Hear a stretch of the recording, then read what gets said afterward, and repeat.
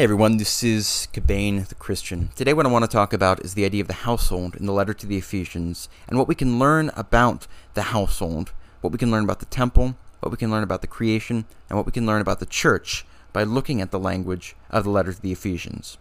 First, let's ask God for wisdom. Illumine our hearts, O Master, who lovest mankind, with the pure light of thy divine knowledge. Open the eyes of our mind to the understanding of thy gospel teachings. Implant also in us the fear of thy blessed commandments, that trampling down all carnal desires, we may enter upon a spiritual manner of living, both thinking and doing such things as are well-pleasing unto thee. For thou art the illumination of our souls and bodies, O Christ our God. Unto thee do we ascribe glory together with thy Father, who is from everlasting, that all holy, good, and life-creating Spirit, now and ever to the ages of ages. Amen. Before continuing, I want to thank everyone who has become a patron or a YouTube member. If you have not yet become a patron, but you enjoy this content on a regular basis and are in a financially sound position, I ask that you please consider becoming a monthly patron. The lowest tier is at only $5, and you can also make a 99-cent donation with no premium benefits through Anchor, also linked below. You can also make a one-time contribution using the chat box on the right of this video if you are watching this while it premieres. In the future, YouTube is going to provide a means to make one-time contributions whether you're here for the premiere or not, but that's what we have to work with right now.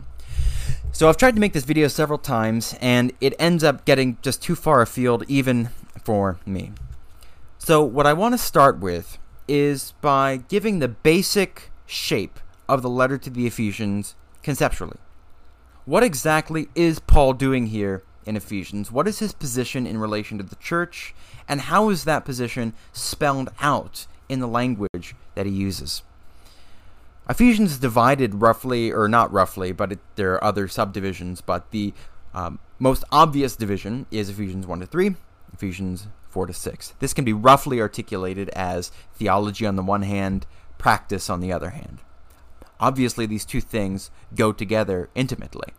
There's no way that you can separate the knowledge of God intellectually when you get down to brass tacks, when you get down to what it actually means to know the Logia of God. No way to separate that from the practical aspect of the spiritual life. But it's a difference of emphasis. There's very concrete, practical wisdom and commandments in 4-6, and in 1-3 have very kind of high-level, biblically rooted, Old Testament soaked theological exposition. So in Ephesians chapter 3, verse 17, Paul says this: "So that Christ may dwell in your hearts through faith, that you, being rooted and grounded in love, may have the strength to comprehend with all the saints what is the breadth and length and height and depth, and to know the love of Christ that surpasses knowledge, that you may be filled with all the fullness of God." Several things I want you to note here. First of all, the knowledge of Christ is the way in which Paul spells out union with God in Christ. That is, to know Christ is to be bound up with his love, and to know Christ truly means that Christ is interior to your heart. So Jesus in the Gospel of John says that my Father and I will make my home in you. In my Father's house there are many dwellings. Well, in the context of the Gospel of John, one way to legitimately take this passage is to see the many dwellings as the many Christians in whom Father, Son, and Spirit dwell, or if you'd prefer, Father and Son through the Spirit. Jesus gives the Spirit whom he has promised on the day of Pentecost, and it is through the Holy Spirit that the Father and the Son become interior to the human being, so that he experiences what is called sanctification, or theosis, is to use the more traditional term. But no, Christ's interiority to the heart comes through our comprehension, together with all the saints. This word saint here is Holy One. And if you look at the Septuagint, this is a word which doesn't appear all that often, but when it does appear, it most frequently does so in the context of the divine council. That's the term that modern biblical academics tend to use. We would call it the communion of saints. In a New Testament context, the angelic hosts might be what we would call it in an Old Testament context, use the traditional terminology. God comes with his holy ones. That's literally God comes with his saints Deuteronomy 33, God comes with his holy ones. On Sinai, he rides through the clouds. That army which is with him are the angelic host. In the New Testament includes the baptized in whom the Spirit dwells. We're seated in heaven with Christ. And we comprehend the love of Christ with all the saints. Meaning, in order to know Christ, as the Son, it must be a knowledge which is known in communion with others. So to have love for the Son, in order for that love to be what it is, it must be love which is also towards the brothers. To use the language of household to begin with is to use the language of communion. Think about what a household fundamentally is at bottom. A household is where there is a table. It's where family relations are created, instantiated, and expressed. At the table, the family sits and eats the same food, and since you are what you eat, they are joined together into one body, one flesh, and one body and one spirit is a phrase which Paul is going to use in this very letter, not so long after the passage which we've just quoted here. And the body, because Paul says there's one body and one spirit, the language of body, think about the context where we use it. Body politic. We talk about the body of the church. We talk about a body of evidence. Body refers to a unified organism of subsidiary subjects, might be one way to put it. I'm not using a technical term there. So when we speak of a body, we are speaking of something which could in principle be split into subsidiary subjects. But its existence as a body is such that it has a wholeness which affects and shapes out the mode of existence of each of its subsidiary parts. So the church is a body. It unifies in communion, in love, a multiplicity of subjects in concentric circles. So it unifies an individual nuclear family. It unifies a people. It unifies a civilization. It unifies civilizations with civilizations. It unifies the human family as one and many. God creates man in the image of God. As we've talked about before, the man who is created in the image of God is the human family. It's that corporate organism which is man. That's why God says, let us create man, male and female. There's a two-ness in the oneness. And then he says, let us go down when he scatters the nations in Genesis chapter 11 at the Tower of Babel. There again, there is a creation of this multiplicity. The church is the gathering together of these nations which were divided, such that they call upon the name of the same Lord, even as they retain their individual tongues or languages. A body has to do with things which are unified in the midst of and even through their distinctness, so that the unity is what it is because the distinctness is what it is. So that is why love, body, house, all of these things roll together here. Notice also the language of agricultural symbolism here, being rooted and grounded. Well, think about that word root. Go back to Isaiah, Isaiah 27 in the Messianic age. Jacob shall take root and send forth shoots and fill the whole world with fruit. Ultimately, this goes back to the third creation day, where God creates fruit trees and grain plants, that is, fruit trees, fruit-bearing fruit, and plants in which there is seed. And both of these subjects, both of these sorts of creature, are appropriated and utilized in a human context. So, the most obvious, most famous text would probably be Psalm chapter 1. The righteous man is like a tree planted by streams of water that bears its fruit in season. But in Genesis 1 itself, we see that man is told to be fruitful and multiply. In Genesis 3, we are told about a war between the seed of the woman and the seed of the serpent. Man has seed. Man's existence as an organism is described as a tree. Man bears fruit for life or for death. And in Ephesians 3, this is being spelled out in the context of the household of God.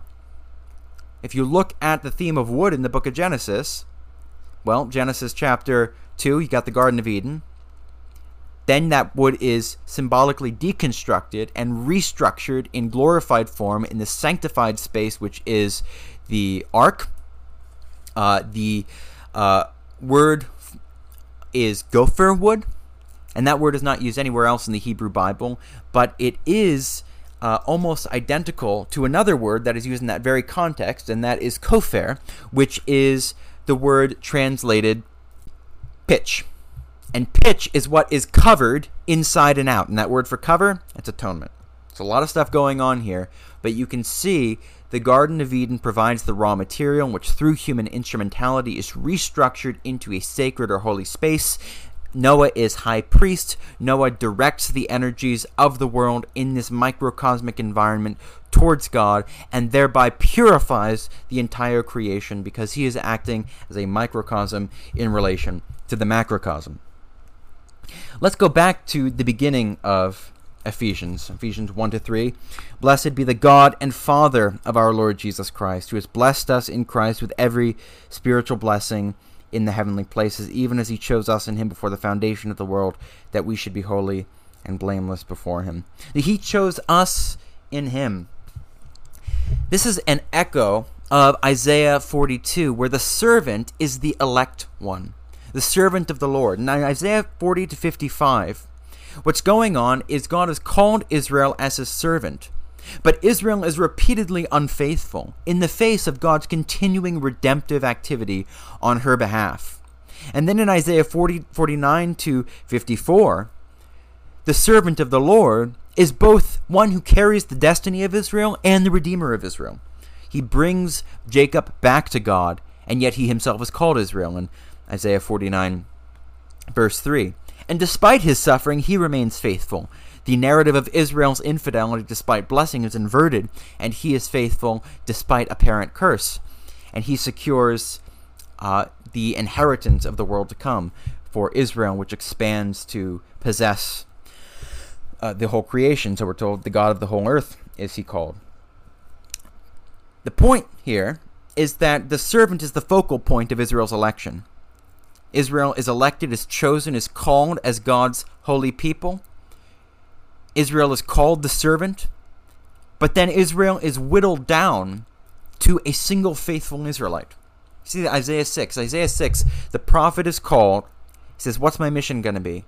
And God says, your mission is to continue your prophetic work until basically nothing remains, until the tree is whittled down to a stump. And that has got to be whittled down some more.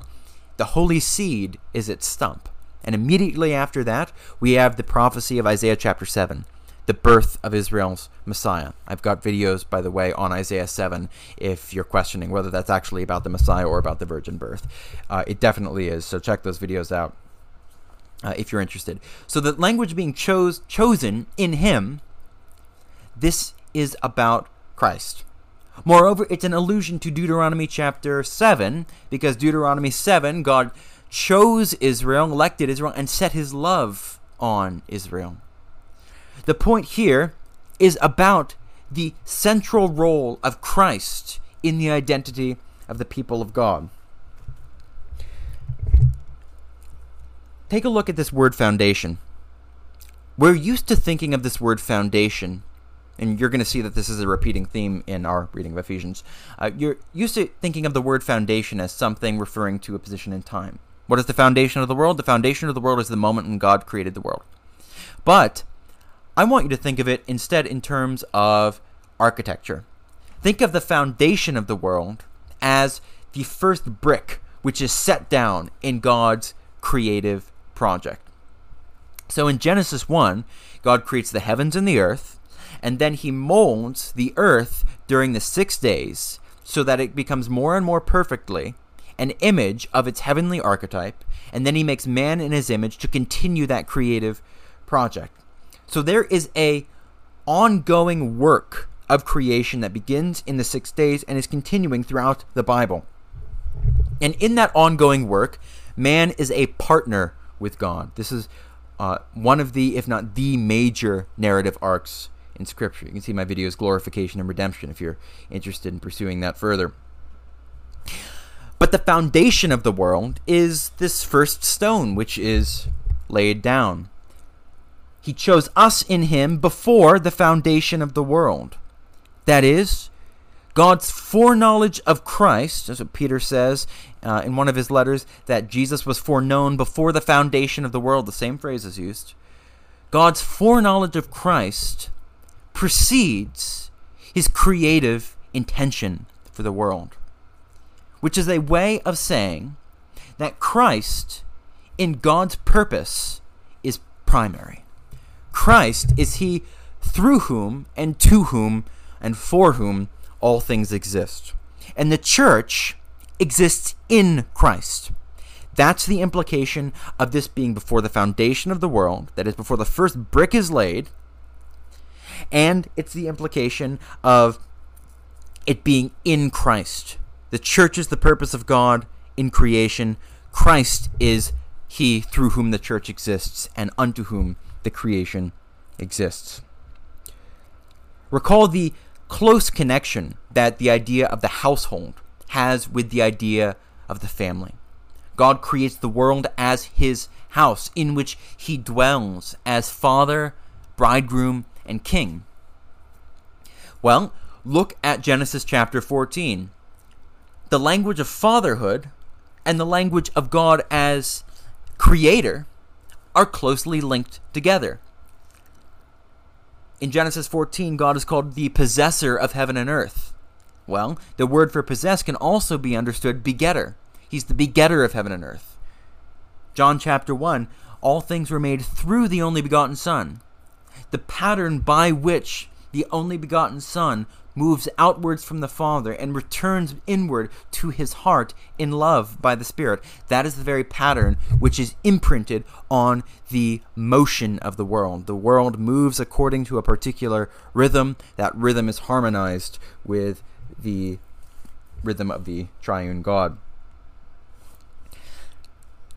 So the language of household, the language of God as creator, we should mention before we move on to the next point, Book of Proverbs. Wisdom is what? Who, rather? A master craftsman, working and rejoicing by God from the beginning of his creation. We're told in Proverbs that God possessed wisdom at the beginning of his way. Well, that word for possessed, it's this very word that can also be understood in the sense of begetting. And then at the end of the book of Proverbs, the author asks, what is his name, that is God's, and what is the name of his son? We should be thinking in terms of not only the injunction to the son of the author at the beginning of the book. The son is enjoined to be wise. Well, what does it mean for him to be wise? It means for him to be likened unto the perfection that inheres in the one who is begotten at the beginning of God's ways. That is hypostatic wisdom, the Logos, the eternal Son of God. And wisdom is a master craftsman. Christ is the pattern, the archetype for the stuff, the structure of the world. It is in Christ that the world not only holds together, but holds together in the way that it does. The specific wiring of the world, elegant and beautiful, and functional. There's no real separation between functionality and aesthetics when you get down to the bottom of things. It is in Christ, it is in the Logos that the world is wired to be the way that it is, in the elegant way that it is. So that structure is described as a household. See, what is going on in a household is you have different materials that are being worked, structured, and placed in relation to each other unto the glory of God. Well, the connection between family and household is accentuated here because In love, remember, this goes back to Deuteronomy 7, God sets his love on Israel. In love, he predestined us for adoption as sons through Jesus the Messiah, according to the purpose of his will, to the praise of the glory of his grace, with which he has blessed us in the beloved. So we have the idea of sonship here.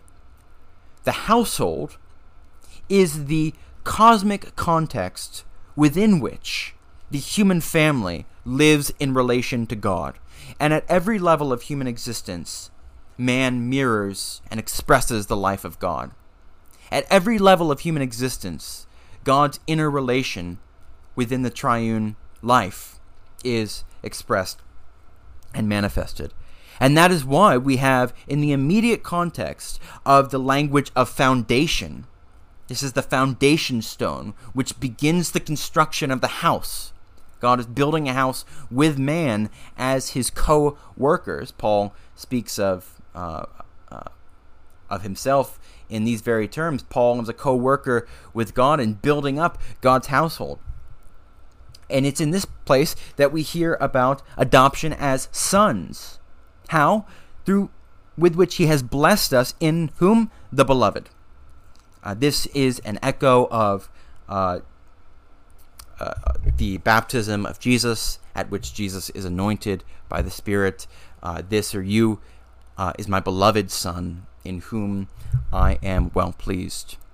And this is another piece of evidence that the language of election here is an allusion to Isaiah 42. Because the words pronounced upon Jesus at his baptism, "You are my beloved Son, in whom I am well pleased," echoes not only Psalm 2, where "You are my Son, today I have begotten. You ask of me, and I will give you the nations as your inheritance, the ends of your earth as your allotted possession," but also Isaiah 42. "Behold my servant, in whom I delight," or "in whom I am well pleased." It's a double allusion to both of these texts. So we see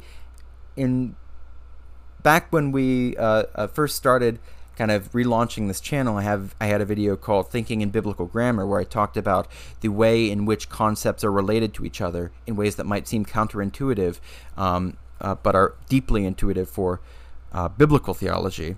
This is an instance of what it means to cash out biblical grammar. You want to see which concepts are most closely implicit in the primary concept which is being elucidated. Look at Ephesians chapter 1, verse 8. "Riches of his grace, which he lavished upon us in all wisdom and insight." Notice the language of wisdom here. Remember, wisdom, this goes back to the tree of knowledge of good and evil. Tree of knowledge of good and evil is sought because it gives insight. Goodness is known so that man can fulfill his purpose as a co-creator with God, because God shapes the world and then measures it according to the standard or pattern of his own goodness. Man, to have dominion, to have exaltation, must have the knowledge of divine goodness, but he must have it at the right time. To seek the tree of the knowledge of the good and evil before his time means that man is going to seek dominion, seek wisdom apart from God, which of course is an impossibility, which leads to death. This is the real fruit of the tree of the knowledge of good and evil. He lavished upon us in all wisdom and insight, making known to us the mystery of his will, according to his purpose, which he set forth in Christ as the plan for the fullness of the times, to unite all things in him, things in heaven and things on earth. So this is such a full passage. The first thing I want to point you to is the word mystery. This word mystery here is used in a regular pattern throughout the New Testament.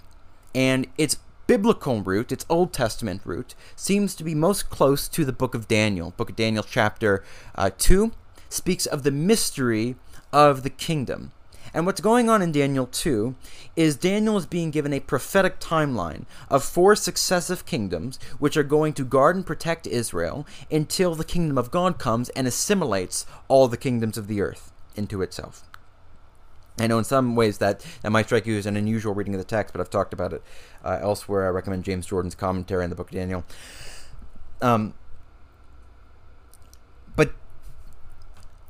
what's being sought after in Daniel 2 is a mystery, and it's specifically the mystery of the kingdom. But something else is interesting. We see the conjunction here in Daniel 2 of temporal and spatial categories. When we hear about the temple, the sanctuary, the household, it is doubly referring in Daniel 2 both to the succession of kingdoms and this single structure within which Israel dwells, because you have this single man made out of metal, which is made out of iron, bronze, silver, and gold, which are successively, as you move inward closer to the divine presence, it is successively the metals that you find in the holy temple. They have an increasing degree of sacredness. And at the end of the book of Daniel, you see the beryl man. The beryl man is kind of a living, walking, glorious archetype for the metal man. And it is, in fact, the pre-incarnate Logos, who is the paradigm or pattern for the creation and thus for the temple as a microcosm of the creation. But simultaneously, you see temple imagery combined with prophetic imagery about the development of the kingdom through time.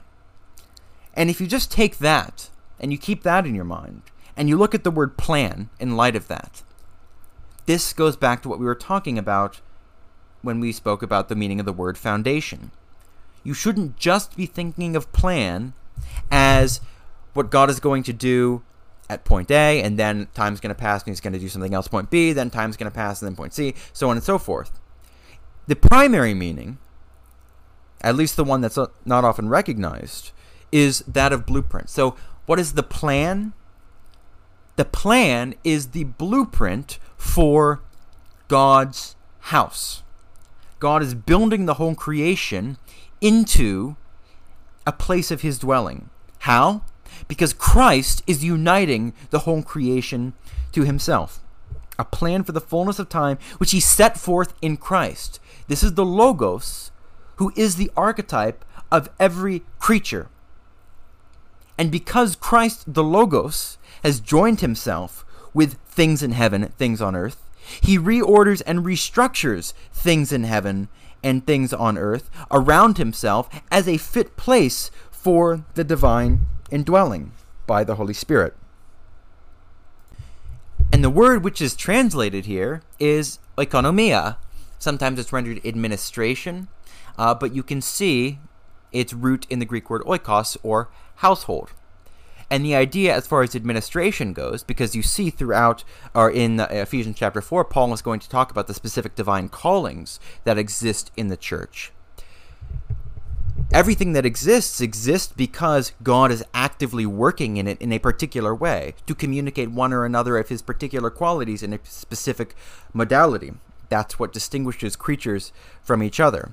Well, that pattern of being is something which is recapitulated in Christ, who appropriates the life of all creatures to himself, thereby communicating life to them and redeeming them. And that restructuring, that rewriting of the music, as it were, is something which we harmonize with by the Spirit. The human being, incorporated by the Spirit into the church, becomes a participant in this restructured, rebuilt household of God, which is the cosmos, which is the church. So the church becomes coextensive with the cosmos in Christ, who is the head. And in that way, it is a plan, it is a blueprint, but it is a blueprint not in a static kind of dead sense, where it's just a piece of paper. The blueprint is the active instrument by which God is working in the world, which was once dead, but which is now alive in Christ. Put to death in the flesh, made alive in the Spirit. I want to point out another interesting feature of this text, and that's the spatial imagery. It's always helpful, I think, when reading Scripture to think very concretely and to think visually about the symbolism that is used. At the beginning, we see Christ being described as the foundation of the world.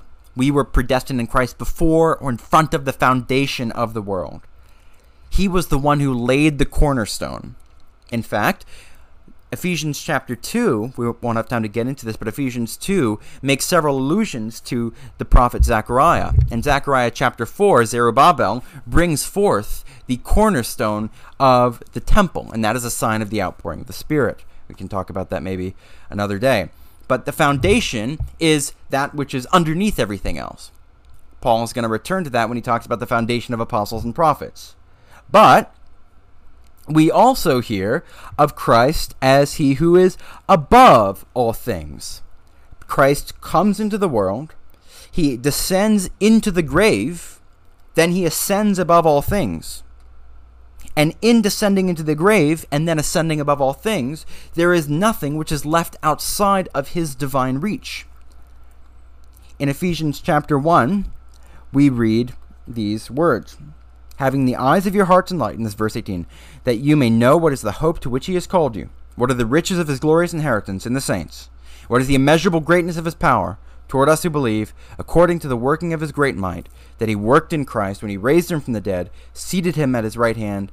That's Psalm 110. The Lord said to my Lord, sit at my right hand, seated him at his right hand in the heavenly places, far above all rule and authority and power and dominion, and above every name that is named, not only in this age but also in the one to come. And he put all things under his feet. Psalm chapter 8. God creates man, crowns with glory and honor, puts all things under his feet. Christ is the last Adam here. Puts all things under his feet, and gave him his head over all things to the church, which is his body, the fullness of him who fills all in all. So look at the way in which the language of body, the language of organism, is woven together in a beautiful way with the language of the household, with the language of architecture. Because, in fact, as we just talked about in the book of Daniel, these two images are united into one vision. The architectural space in which God dwells, the temple, is presented to us in the form of a human statue made out of the metals which also make up the temple. Christ is he who was at the foundation of the world. Peter tells us Jesus is foreknown for the foundation of the world. He is also the one who is above all things. He is the beginning and the end. He is the beginning of all things because he is the Logos through whom all things are made. He is the pattern out of which all things acquire their form. He is the power by which all things are given the power to exist and shape other things in the world. He is the master craftsman, rejoicing at his Father's side from the beginning. In the words of the Apocalypse, he's the beginning of God's creation. The beginning of God's creation, not in the sense of his first creature, but as the sense of the beginning of a river, the source of life for everything which flows out of it. That's why Christ dwells in our heart through faith, Paul says in Ephesians. Well, what does Jesus say in the Gospel of John? Whoever believes in me, out of his heart will flow rivers of living water. The source of life, the source of a river, this heart from which living water is flowing, this corresponds to the existence of the Logos as the source for everything else that exists, so that he communicates his own life to the creation through human beings, and specifically through the instrumentality of our heart in which the Spirit dwells and in which he dwells by the Spirit. So he is before all things, he's at the foundation of the world, but he's also the end of all things, the goal of all things, he to whom all things are moving. And that function he takes on in the incarnation, death, resurrection, and glorification in his ascension. And now, having been seated at the right hand of God, subjecting all things to himself, he is making his enemies his footstool. And we'll end on this point. To make his enemies his footstool is a fascinating image because it's a temple image. We see in Psalm 110 that Jesus is the high priest after the order of Melchizedek. The Lord says to my Lord, sit at my right hand till I make your enemies a footstool for your feet. Well, look at Isaiah 66. New heavens and new earth. The earth is God's footstool. So the Messiah shares in the throne of God, and his enemies are conquered by being made into his footstool. And if you're acquainted with biblical language, then you know that this is ultimately good news. Because in becoming his footstool, we become an instrument by which he is present in us. He dwells in our heart through faith. We are incorporated into his body by his spirit. Rav Samson Hirsch, a fascinating Orthodox Jewish scholar from the 19th century, who has all sorts of interesting ideas about the structure of the Hebrew language. He makes the suggestion, which is theologically rich, especially from a Christian point of view, that the word for man, Adam, is connected with the word for footstool in Isaiah 66:1. The word for footstool, ha'adam. Ha'adam, ha'adam. The two are very close to each other. And if you know Hirsch's philosophy of the Hebrew language, you'll know why this is not just like an arbitrary connection of two words based on a superficial similarity. I would recommend, but you'd have to take a look into that if you want to understand the logic of it. So, as usual, there's always more to say, but that's what I'll end with today. I was hoping that maybe it would be a little more organized than it really was, but we're kind of, as we work through this, we're experimenting here and there. I just did want to note that the beginning of the letter to the Ephesians speaks of our inheritance as being sealed and given to us as a down payment by the Spirit who adopts us as sons of the Father. This is why in Ephesians 6, Paul says, "Children, obey your parents in the Lord, for this is right. That is, your household should mirror the household. Honor your father and mother. This is the first commandment with a promise, that it may go well with you and that you may live long in the land." Well, what Paul is doing is he's calling back to the beginning of the letter, where living long in the land is about inheriting the world to come. Because the land of Canaan is the down payment of the transfigured creation. That's not just a New Testament thing, it's an Old Testament thing. Isaiah 65, 66, uses the language of new heavens and new earth in the context of a series of allusions to Numbers 14. And where Numbers 14 speaks of the promised land of Canaan, Isaiah 65, 66 speaks of the new heavens and the new earth. There's all sorts of amazing stuff we could go into, but I'll cut it off there. Tomorrow we will have James Snap on the show to talk about the Pericopai Adulterae, to talk about the story of the woman caught in adultery, why he thinks it's an authentic part of John's Gospel. I hope you can catch that and its premiere, and thank you so much.